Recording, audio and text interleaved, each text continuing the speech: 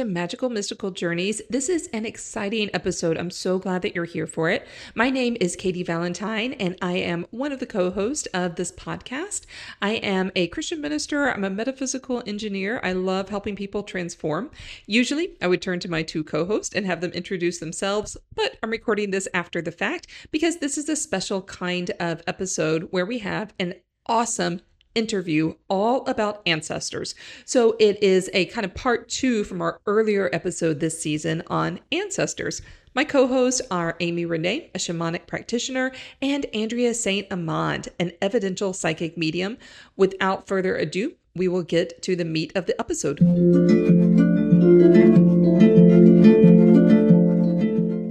We have a super special, wonderful guest to talk to us today about ancestors. This is a guest that I got to know in another program that I'm part of, and I was so impressed with his work that we invited him to be here, and he very graciously said yes. So welcome to Afro Spiritual.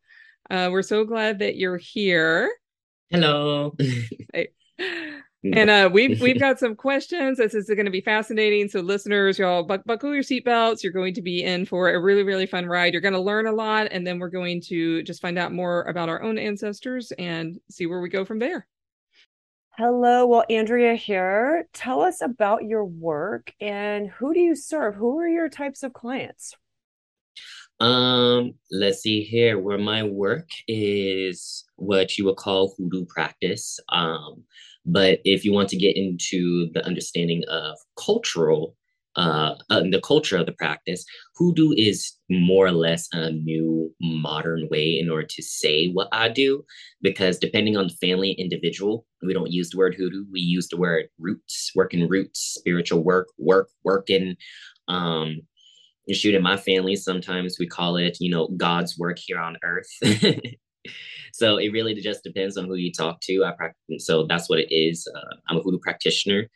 Um, I'm also now in the recent past year, Abarisha in the Lukumi, the Afro-Cuban branch of Orisha practice.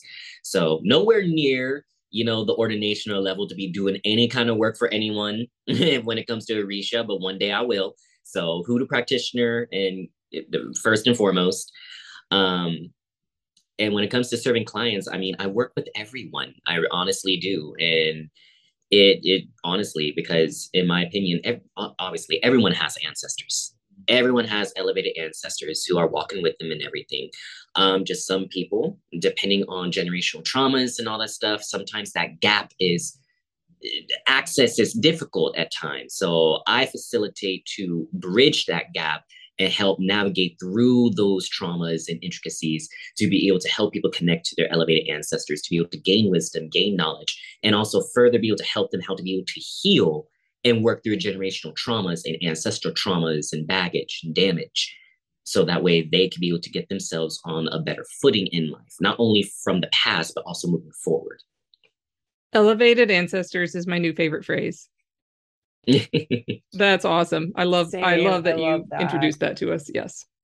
Could you share a little bit about, just in a few sentences, about your religion, or even if you refer to it as religion, and what the right words are to use? Yeah. People use religion. You could use religion if you want to.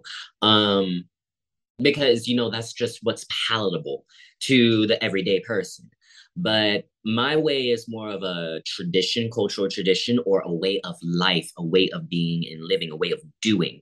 Because HooDoo practice, it's unique when it comes to the other African traditional religions, because the other African traditional religions, they're more organized in a sense. While with HooDoo practice, it's more ambiguous and nuanced, because based off of the region, based off of your family, based off of your even church congregation, if you want to get it involved with the church, it's different from person to person. What you use locally when it comes to roots and herbs is different from person to person based off of your region. Some HooDoo practitioners are more Baptist or Pentecostal or Episcopal, while others are more Catholic in nature. So it's very nuanced. My religion, in a sense, you could say loosely that I am Christian. I say that in quotation, but my view on it is very different. And it has more of an animistic and also more of an African traditional mindset towards it. So, for example, when I say God, or be like, yes, I believe in God, it's not that I'm talking about the Christian understanding of God. I'm talking about the understanding of the creator of all things, regardless of your religion, regardless of your creed, regardless of your path. You could call it universe, source, creator. You can even call it nature. And when I say God, that's what I mean. I even say that, I do believe in Jesus, but from a historical context, I tell people, no, I believe in, I say Black Jesus, the cultural connotation in which Jesus was for Black people during the times of slavery and oppression and everything, not the Jesus that most people have come to know and follow, which in my mind, the Jesus that was used in order to subjugate and oppress. So there's a distinct difference with that, with cultural understanding based off a historical context.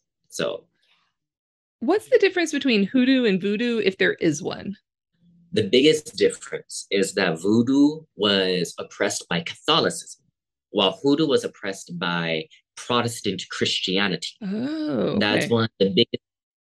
Yes, because with voodoo, because of the different saints, voodoo practice had the ability to hide the different loa, the different spirits in voodoo practice, behind the mask of the saints. In hoodoo, we did not have access to saints. We wasn't given that. So we had to condense everything to hide it behind the mask and the pretense of the Bible, Jesus, and the church. And that's it. So everything was condensed even further down. Okay, so that's voodoo for Louisianans is correct. Mm-hmm. Is that correct? And then hoodoo is the Carolinas and East Coast? That might be, I'm sure that's a way oversimplification. It is an oversimplification, but it's a good simplification. New Orleans voodoo is from Louisiana, but hoodoo practice comes from the eastern coastal isles of the Gullah Geechee folk.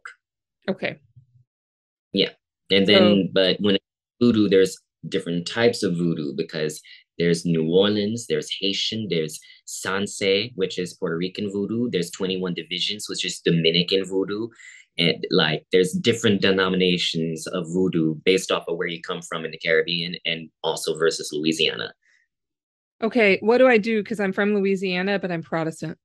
What do you do? You're from Louisiana. I feel torn. Which tradition? The thing is, when it comes to that and everything, hoodoo practice, there's even a Louisiana styled hoodoo. Okay. Which my folks we call swamp hoodoo, because all land and everything. So swamp hoodoo, basically the bayou hoodoo practice. So there's an interesting mix there, because when you look at Louisiana voodoo, New Orleans voodoo is based off of Haitian. But there's an interesting mix with bayou hoodoo practice with all that. So Louisiana is kind of how to say, it's this odd little oddball when it comes to voodoo. Not saying that it's not authentic, it is, but it's odd little oddball. It is voodoo, but at the same time, there's other influences there as well. Yeah. But it is a lot of influences there. Just in general, in the state. So I think your description fits the state as a whole. So thank you. Okay. So tell us a little bit about how ancestors, what the concept is and the work that you do, maybe in hoodoo. I don't even know what questions I should be asking here. So I'm just throwing it out there. Tell us about ancestors. What do we need to know? Well, the biggest nuance thing that you need to understand when it comes to ancestors is the difference between elevated and unelevated ancestors. Just because they're your ancestors do not always mean that they have your best interests at heart and that they're willing to be of help to you. And even gets even more nuanced than that. Sometimes you have elevated ancestors who honestly does not care. They do not want to be bothered by you. They want to be left alone.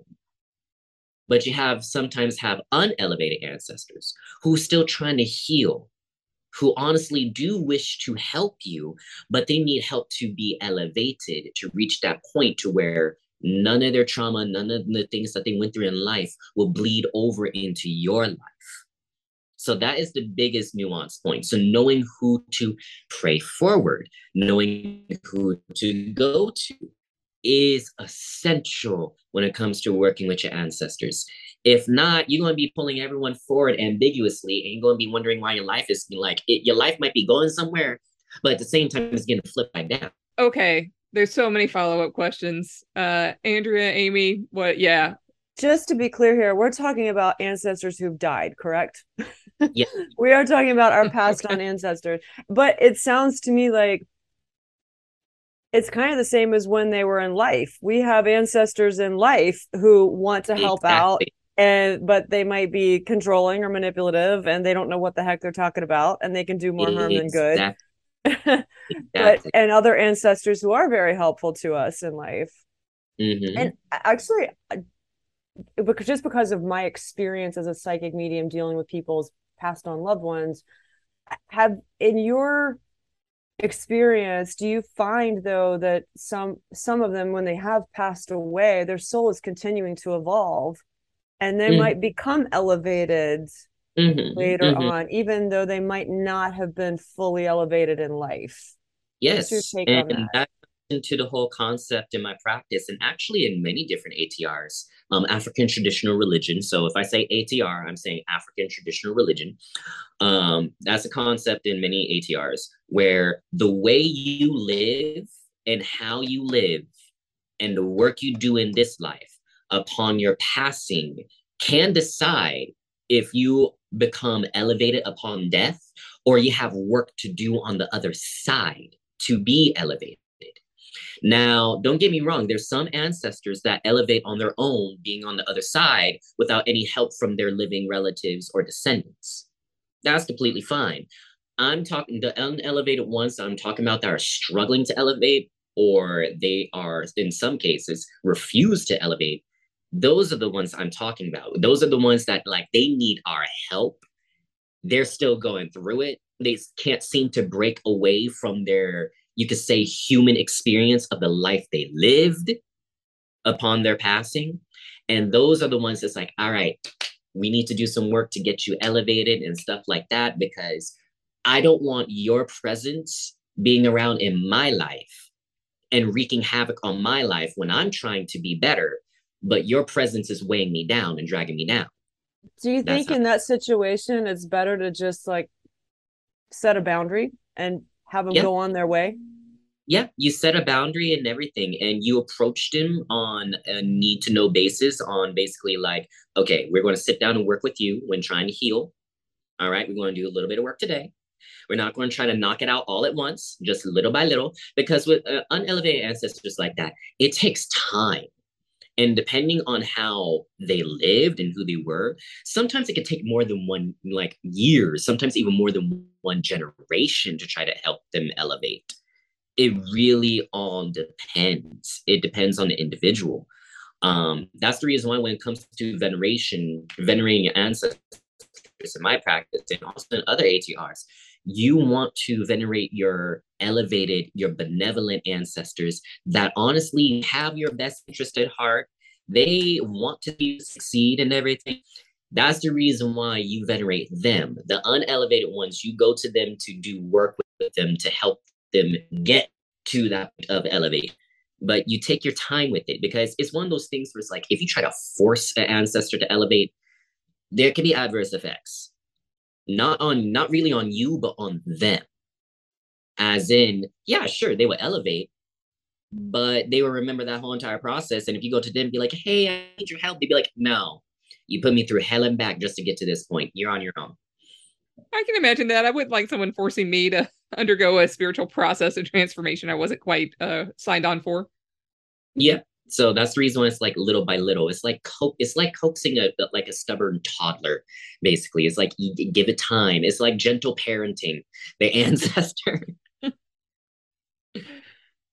There's different ceremonies and prayers and things you could do to be help, but that can be unique to the practitioner, unique to the individual based off of practice, personal practice, and everything. How might that show up in one's life? Like, so how do you know that there's an ancestor to work with, or the unelevated versus the elevated? You learn that basically through your own senses. For example, you can normally tell, gut instincts. Your body is your best antenna, because when it comes to ancestors, and this is where I say this as well, you are a physical embodiment of your whole line here on Earth. Your blood goes both ways. And all their memories, all their pain, all their struggle, their blessings, their gifts, their talents, everything about them lives on in your blood, lives on in your body. Your body is your first ancestral altar, and it's your first temple of your ancestor. So you can easily know who you're dealing with based off of how your body feels when that ancestor comes around. Or if you talk to your elders, who's being talked about and everything. You can have dreams about, different instances and events that they lived in their life. Even through instinctual responses to certain scenarios, situations, even things that you view. You can easily know who you're dealing with based on that alone. Aside from talking to your elders, getting to know, finding out their family stories and everything, uncovering them secrets. So one example I could give and everything, I remember one time when I was watching Lovecraft Country, and good show. There was this one scene where where the spirits came to exorcise the malevolent doctor spirit that like butchered the spirits that were basically in turmoil. Basically, an oppressive spirit was holding out these other spirits that were trying to cross over because he brutally murdered them. And in one of the scenes, I was watching it, very powerful scene. It came across a woman, and her abdomen was cut open and everything, and she was holding what looked like a deformed or mutilated fetus in her arm. And when I was seeing her, like, I don't know what happened, like my whole body just started to writhe in pain. Like my heart went heavy. I started to grab my abdomen so heavy and everything, because it was like I felt as if it was as if I undergone and went that. And I was like, what is going on? I went and called up my grandmother, asked about, hey, did we have anyone that had any bad experiences when it came to doctors in the past? And she's like, oh yeah, one of your aunties and everything, she had a forced hysterectomy against her own will way back when and all that stuff and da da da da. And I was like, that's the reason why. Okay, I have work to do when it comes to that ancestor. Oh my gosh. Are we talking about only ancestors that are in someone's living memory, or does your work go back further to ancestors? My work goes back further. When I say anyone your line, you are an embodiment, your blood of your whole line, going back eons, years, hundreds of years. Because when it comes to ancestors, it's not just people you may have known in your lifetime. You have ancestors walking with you that are from generations back, even going like 6, 8 generations, 9, 10. That sounds overwhelming. Well, there's an old saying that the way I was taught, if you want to take an account for like, let's take an account like 12 generations back. That's a little over potentially 2,000 individuals who could potentially be walking with you. So in my practice, when you're doing work, it's one of those where it's like, yeah, it might be, you might see yourself, but walk as if there's 3,000 behind you, because there is. Because when you pray, it's not just you praying, it's your whole line praying. When you work, it's not just your hands, it's all those hands together. When you sing, you dance, whatever you do, it's not just you, it's all them through you and around you in your work, doing the work with you. That's why it's so powerful. It's not just you, it's everyone from you and on doing the work, singing, praying, dancing, everything. That gives me like chills and hope, and I don't know that. Yeah, that's I mean, even as you say that, I can feel the power in that, and the support and the all the other stuff too that you mentioned, all the potential for healing and for support. You're never alone, really. You're never alone, really, truly. I mean, another understanding is this: your ancestors, when your time is up in this lifetime, your body goes back to the earth. One of the greatest gifts you could give to Mother Earth. Your ancestors are a part of the soil. They're a part of the earth. The grass grow. Our bodies nurture the soil, allowing the grass to grow. Animals eat the grass. Some animals eat the animals. As humans, we eat both the grass and animals. Thus, we continue that cycle. We are a living embodiment of our ancestors in today's time. We walk with that understanding. Another understanding is that the stars, I was also taught that the stars is the souls of your elevated ancestors looking down upon you, close to Creator. So regardless of wherever you look, your ancestors are there, living in conjunction with other spirits that are a part of this whole system. So you're never really alone. It's just a matter of, taking a step back, observing the self, and just realizing that they're moving everywhere you look. Everywhere you look. That's one of the, and that's the reason why in HooDoo practice and other ATRs as well, ancestral work is so powerful. Because when I'm over here going like, all right, ancestors, elevated ancestors, we're going to be doing this work and everything. I not only pray to them, but I also pray to God. And it's like, in the name of God, we're doing this. Join me, work with me, pray through my mouth as if it's your mouth, work through my hands as if it's your hands.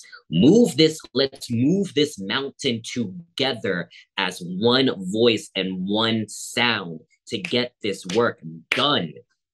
Yes.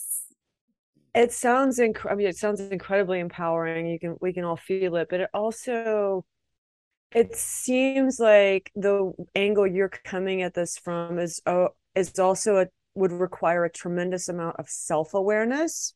Like, you're not going to spiritually escape your own crap that you need to work for. It's not like I'm going to bypass myself and go up and heal my ancestors. It's more like, okay, if all this is in me, how is this coming out in my life, and how do I heal myself so it then has this ripple effect up the chain, but I don't have to try to go out and heal myself by myself.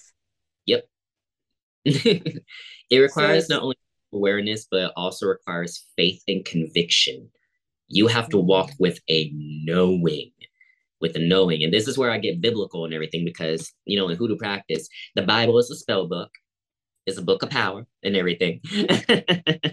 So, just stop right there. You got all of us right there. You're going to have to do a deep dive on that one. That the Bible is a spell book in HooDoo. The Bible is a spell book, because the thing is, when, we was given the Bible, well, not really given the Bible, more like the Bible was thrusted upon way back when and everything. The Bible was thrusted upon us. Because we had to look to these things as a means of survival, the thing that was thrusted upon us, we took it, used it, and weaponized it against oppression. Thus, through our own spiritual beliefs that we held on to, we empowered these words for generations, for years, empowered these words, worked the Bible in a very nuanced way. So when we pray with our ancestors in the name of God to get things done. Scripture is words of power. There's no difference, really. Yes, the Bible, comes from a Christian tone, but it's one of those things where it's like, oh, the God that you worship and everything. Okay, I mean, we have our own understanding of that. Coming from Africa. All right, words of power. Okay, that's nice. Shoot, we'll use it. We'll use it in a way that you might not know that we're using it in, but you know what? We're going to use it. We might not like it, but you know what? This is for us to save ourselves, not to follow what you want us to do. I love that. I'm not sure what the right word is. It feels a little subversive in an empowering way. That's not quite the right word. I can't land on the right word right here, but I love it's a claiming. Like, I love that, just claiming of a particular scripture and using it in this really empowering way. And it feels to me like it's actually doing honor to a book that's been used in such devastating ways. Mm-hmm. Right? It's taking it, like the spell book idea is taking it and using it in a way that is doing like healing the world. Oh yeah, because when you actually in HooDoo practice, when you sit down and actually look at the scripture, when you read it, you're applying it. The way that you apply it is in a practical sense, not in this like metaphorical sense, but in a practical sense, in the sense of like, okay, how does this apply to my life? How does this apply to how my ancestors may have interpreted and done it? Like for example, let's use the example of shoot, what's one verse and everything.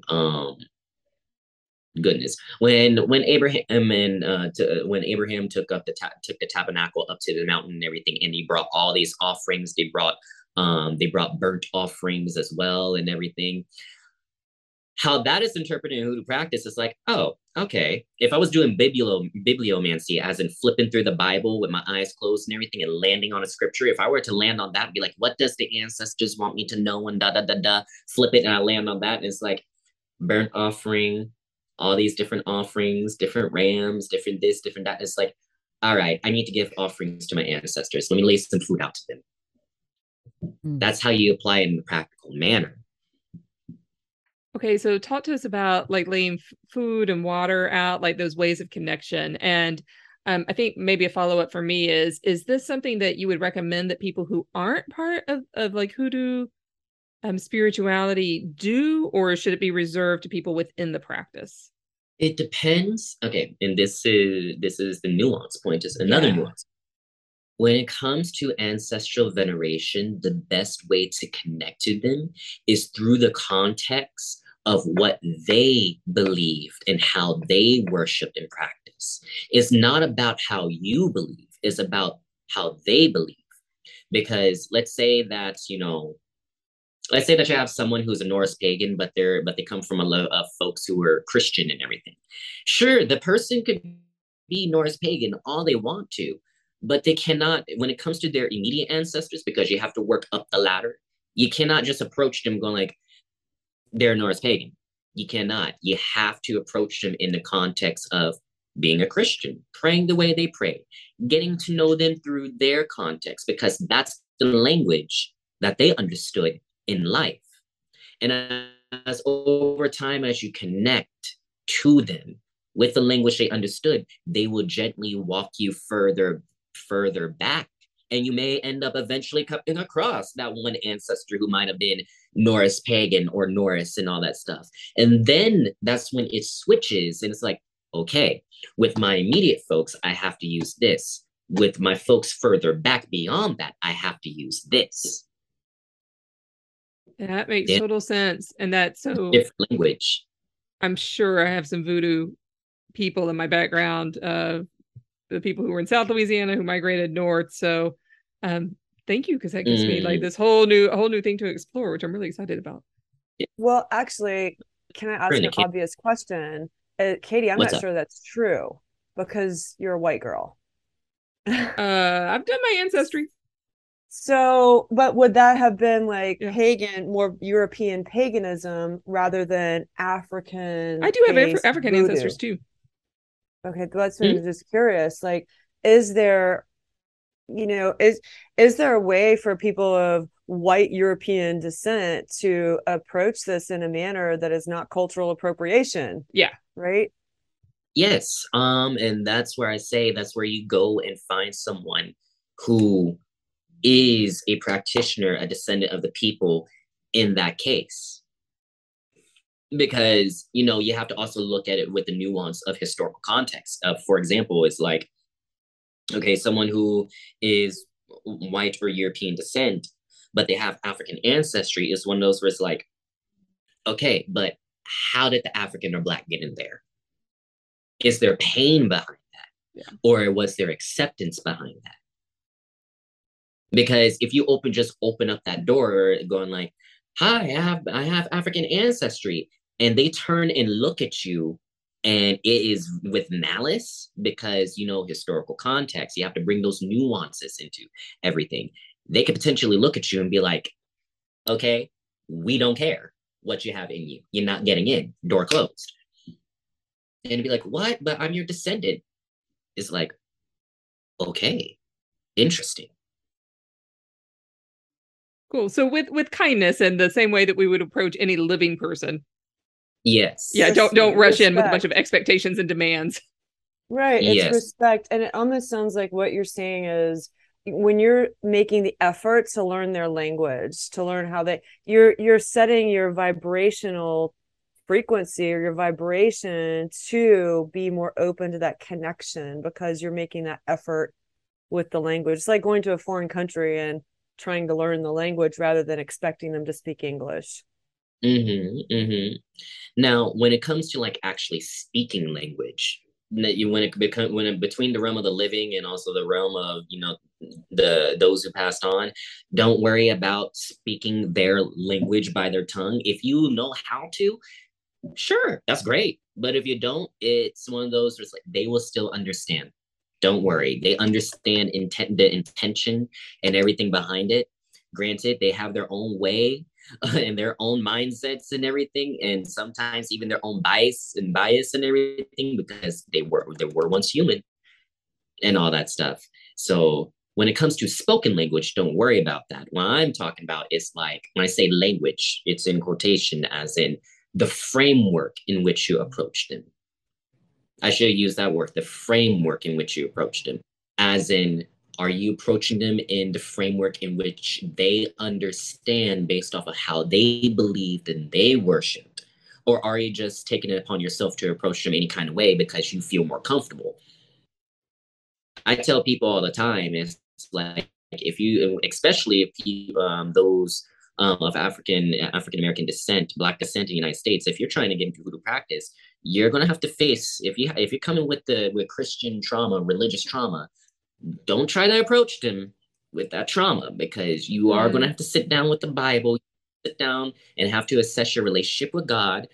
Depending on your folks, you may have to reframe your framework, reframe your mental framework when it comes to, your perceptions on Jesus and everything. And it's not that you have to believe in Jesus. It's just out of respect. They believed in Jesus.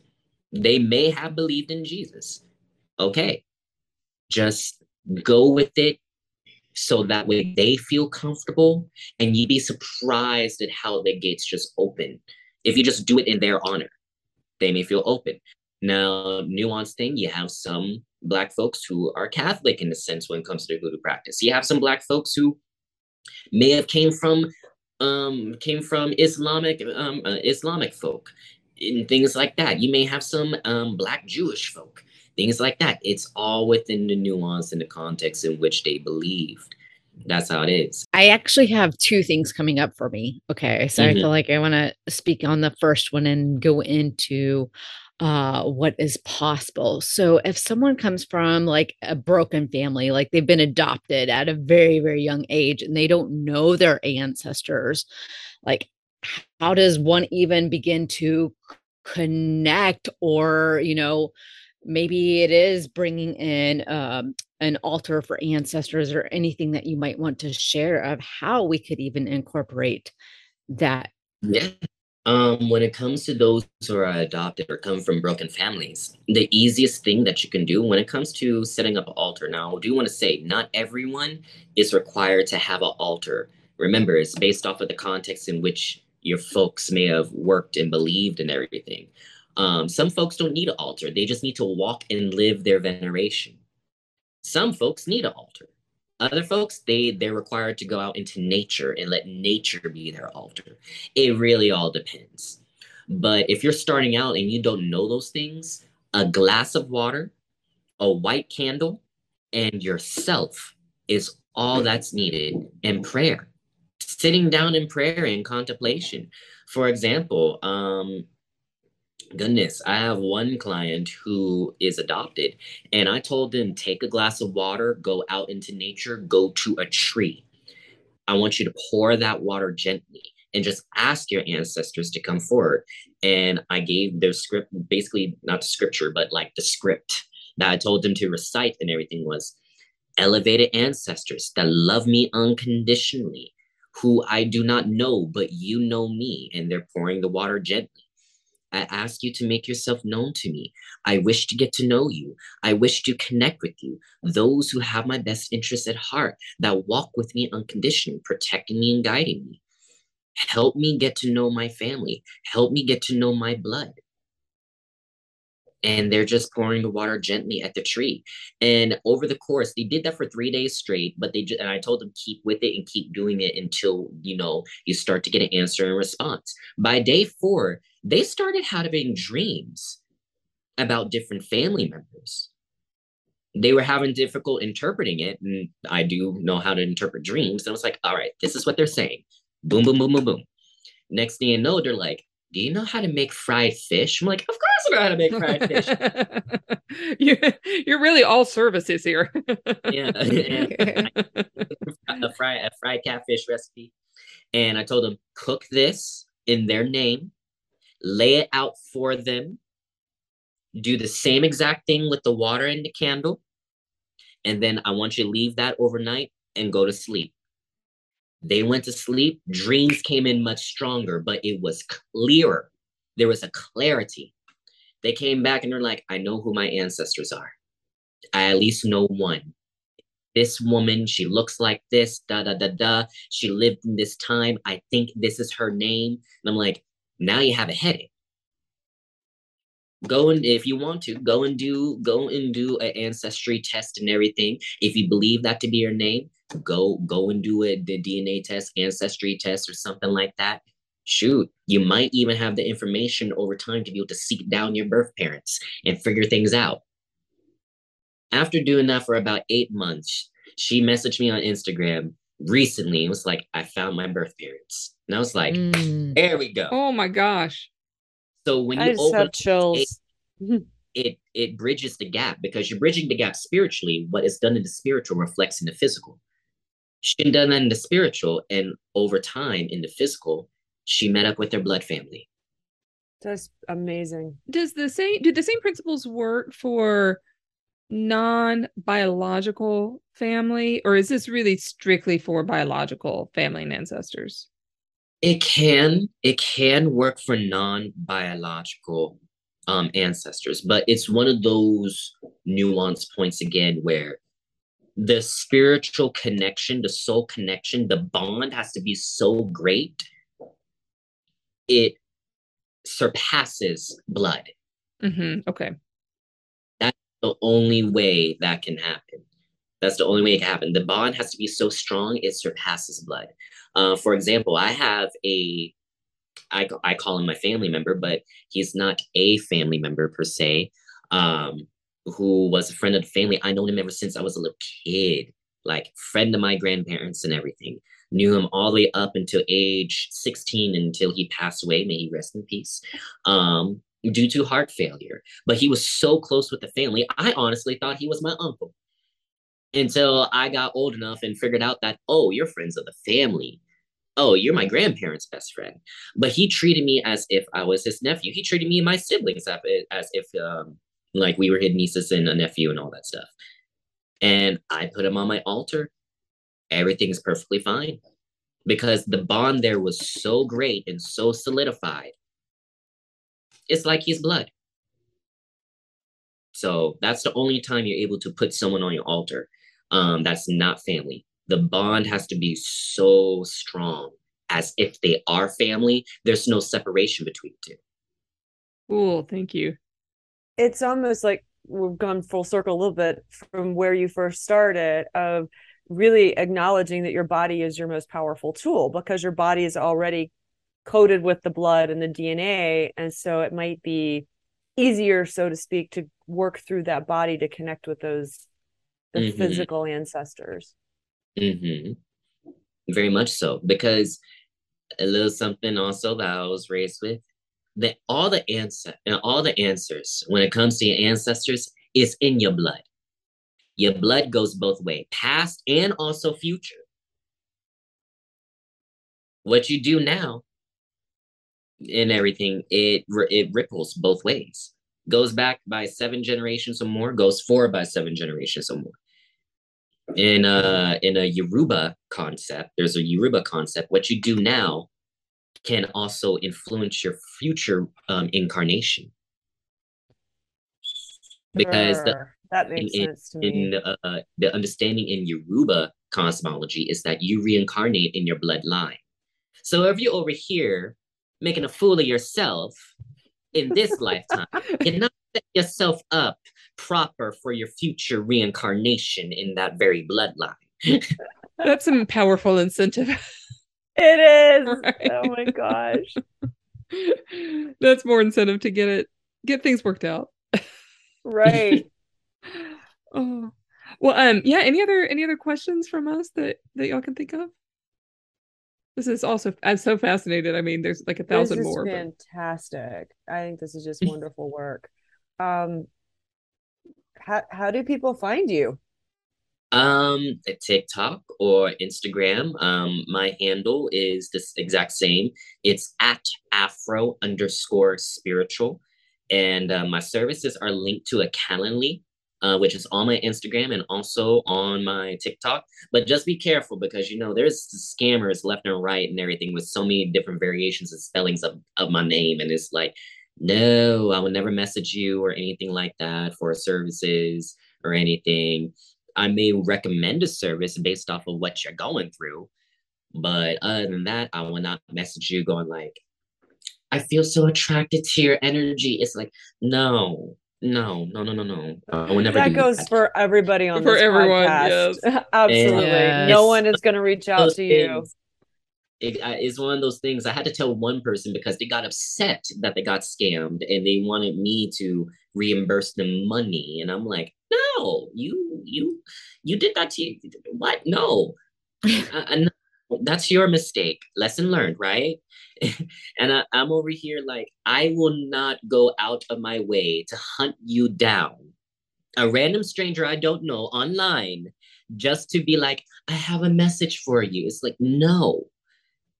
So you'll know you found the correct Afro spiritual because at the time we were recording, you've got like 7,200 or so followers on Instagram. So probably by the time listeners are listening to this, it's going to be more, that's the correct person.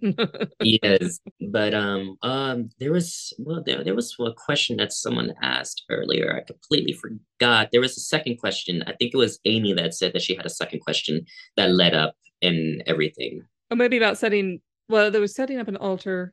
It was the connection so the first part of the question was like, if you don't even know your ancestors, and I feel like you kind of went into that. And then of course, those that might be curious or maybe already work with the altar and I love what you spoke about of like, you don't even have to, like, the earth can be your altar, so what you recommended for that client, as you were speaking those words, I was tapping into my essence, because there's an aspect of me that I get very uncomfortable around a lot of women.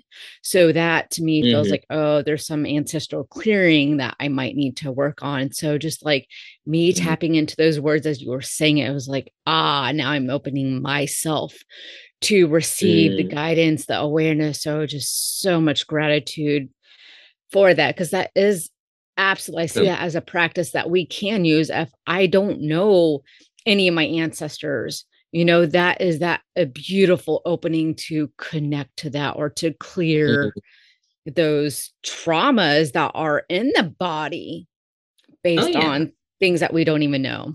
And Amy, the fact that your trigger with that is like, wait, I'm having an issue with this thing, and it might go deeper than what's in your conscious awareness. And for me, one of the things I wrote down as you were talking, Afro, was how much racial healing that you are opening the door to, which is profound. And to me that goes like, even if you don't have mixed races in your ancestry, is there a part of your ancestry that feels other?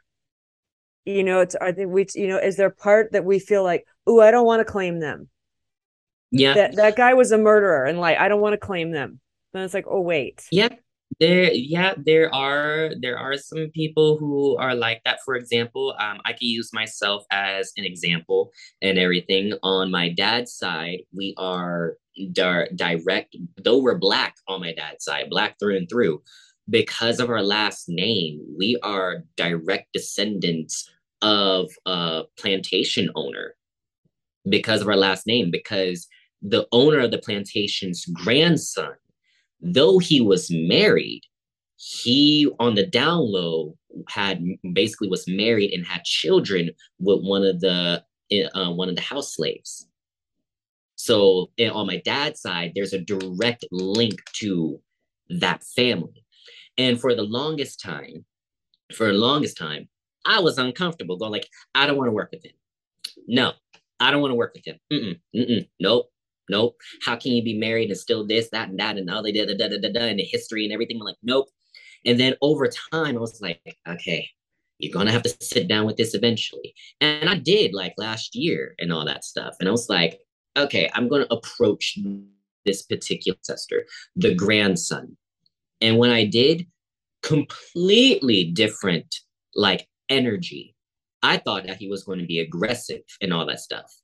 And actually sitting down and talking to him, there was no aggression. There was genuine love. And that's when I found out the truth. And I even told my dad and confronted him and also talked to my grandfather about it. He was like, yeah, you didn't know that? He might have been married. He might have did what he did because that was the time. But he truly did love his Black wife and also his mixed race children. It's just because of the time period, he wasn't able to legitimately and legally, be with her. That was it. I love that you respected your own journey enough to not rush that, right? And wait until you were in a space to really be able to go there and then receive this gift. Yeah. And I was like, oh, wow. Okay. And then that's what my dad told me. It's like, why do you think at our family graveyard and everything, he is the only white man buried in an all Black cemetery, all Black grave next to the church that we founded in that county? And I was like, oh yeah, that makes sense. He is the only white man that is that's wonderful. And it takes time. It really does take time. But there are people, and this is where I also tell people, I'm like, you may have ancestors that, that were not the best people at all, even for generations. But if you want to look at it from how to say, look at the glass half full. For example, let's say that you come from a family line of, of emotional narcissists. You come from narcissists and everything, and emotionally abusive and manipulative and da da da da. As bad as it is, you could extract the silver lining from that and be like, well, at least they learned new self-preservation and how to be able to prioritize themselves. You could use a little bit of that in your life, just take that silver lining and run with it. They knew how to prioritize themselves. As bad as it is. Yeah, well, and someone like a narcissist too, it's almost always, not always a trauma response. So I can also envision like, okay, that person survived. Yeah. Like that person survived. And like, as a result, I'm here. So it's one of those things. You can look at all these different traumas, experiences, and everything, even from a historical context. Because I remember someone telling me that, no, our ancestors passed on. And like, all that stuff doesn't matter. I'm like, if everything is energy, that even means history itself is energy. That pain still exists. What are we doing as people who are physically incarnated now to resolve and absolve the pain of history? That still plays in with a lot of our ancestors, depending on where and who and the time period in which they live. That's the reason why you have people walking around with like years and generations of built up generational trauma. Even science recently confirmed that, genes do carry memory, epigenetics. And it's like, which is the one thing when it comes to ancestral work, us as practitioners have been saying for years. Yeah, when science confirms spirituality. Exactly. Oh, this has been such a treat. Thank you so much for joining us. We're gonna hopefully, listeners, y'all go check out Afro Spiritual. You won't be sorry. There's just more deliciousness and all the work. So this is great. Thank you so much. You're welcome. Thank you for having me.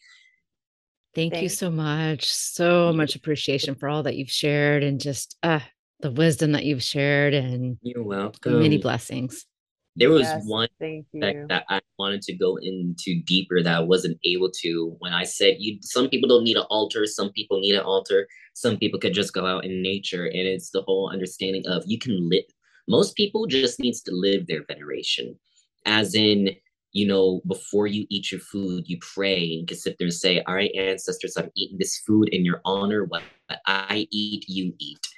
Or you sing to them on the everyday, or just keeping them in your thoughts and prayers on the everyday and stuff like that. Because traditionally, the biggest contention point when it comes to ancestral altars amongst the ATRs is, for example, is where's the appropriate place to keep your ancestral altar? Some people are like, don't have it in your bedroom because do you really want to be undressed and doing your freaky do in front of your and stuff like that? And I always have to tell people that you can't tell that to a HooDoo practitioner because we work based off of necessity in the moment in which we need. So if we need to have our altar in the bedroom, we're going to have an altar in the bedroom. Now, if we cannot have an altar, that's perfectly fine. And some people, especially across the diaspora, that is not HooDoo based, they're like, "What? What do you mean no ancestral altar?" And I'm like, "Y'all, we wasn't able to keep an ancestral altar back in the days of slavery and oppression. We didn't have multiple rooms. It was either one room or two, and one was for cooking, one was for sleeping. We lived our veneration. We prayed, we sung, we danced, we worked with them in mind and everything. Shoot, if we was able to, we went to a tree because all the way back from Africa, the tree is symbolic of the ancestral, it's the symbol of the ancestral line. The roots going all the way up the trunk to the leaves branching out.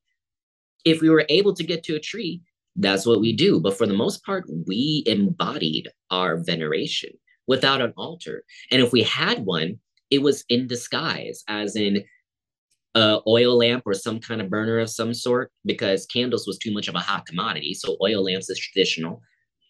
If we had food out without it going stale and all that stuff and rotten, okay, but food was too much of a commodity, so we ate it. So the most that was there was a lamp of some sort, an oil lamp of some sort, and possibly a Bible, if we can muster one. That was it. We lived our veneration back then. Ancestor altars didn't become really a thing until after emancipation. And, we need to be able to work and do for ourselves and all that stuff. I love that. Sometimes I think people worry about sort of making vast ritual errors, whereas living is its own ritual. It is. Living mindfully is its own ritual that can be enough sometimes. And it's actually funny because I was reading a book yesterday called Finding Soul on the Path of Orisha, a book that was recommended to me by my godparents. And they have this one section and they're talking about ancestors. And I got to it, it's chapter 5, I think, and it sat there and said, how to build a deeper connection with the ancestors. And it was talking about that. What is the right way of doing? And the author was saying that don't get caught up in doing everything and being perfect and doing things right and everything, because if you try to focus on what is the right way of doing, you're going to make more mistakes and everything. And then it's going to come from a love or building a sense of trust and security with your ancestors. It's going to start coming from a place of fear, and that fear can be debilitating to your ancestors and building that connection. So you want to come to them from the heart as you are. Just speak openly, honestly, authentically to them. Be intimate, establish that sense of trust. And it's interesting because the things that they were describing are things that I do on the everyday. When I wake up, I tell my folks good morning and all that stuff. I leave them coffee. I'm like, we're going to have a great day. Da da da da. This is what I'm doing today. Blah blah blah blah. Like keeping it casual. There are times where I approach them formally, where it's like, ancestors. Other than that, I'm like, good morning, here's your coffee. Let's go and have a good day. I know you with me and everything. This is what we got going on. Blah blah blah blah. Go about my day, and then I'll be like, all right, I'm putting out the candle or turning off the lights. Be like, good night, see you in the morning, or see you in the dream world and all that stuff. Blah blah blah blah. Just so it really all depends, like what you're trying to do and everything. If you're doing spiritual work, like, and you're getting into deep, deep work, it's like, yeah, you want to approach them formally because you're formally petitioning and asking them for their help. But if you're not doing any kind of spiritual work and you're just doing things on the everyday, simple prayer or just casual conversation is perfectly fine. Because That's awesome. When you approach your parents, for example, is it always as a formal thing? The only formality in the conversation is the way you address them. That's it. And then you just talk to them normally, but with a sense of respect because they're your elder. That's it. But if you're going to them asking, what normally happens is like, hey, mom, I'm looking to do X, Y, and Z, X, Y, and Z. Can I please have permission to do X, Y, and Z? Very formal. So with that in mind, doing it in the living, what makes you think you have to do that every single time addressing your ancestors, addressing them in a formal manner 24/7? Super cool. I love it. Yeah, I appreciate that invitation to have that relationship, that like, hey, I'm human, you're human, you may not be in human form, like in a body now, but there's still that human connection. So thank you for offering that. And I feel called. Is there any other last messages that might want to come through or that the ancestors want to share through you for our listeners or for us? Oh, goodness. Goodness. If there's one message, it's funny that you say that because now I'm hearing my auntie in the background going like, I have something. I'm like, yes, ma'am. I'm like, yes, ma'am. What you like to say? That is a good one. Learn to trust their work. Learn to trust their work. And it's funny that she brings that up. Your ancestors are working and doing things on the seen and unseen level. They could be working in ways that you might not even take notice to because, life is happening. But learning to trust their guidance and how they work, like how God works in mysterious ways, so do your ancestors. They're not always going to come communicating to you or working things in a way that may always be comfortable for you.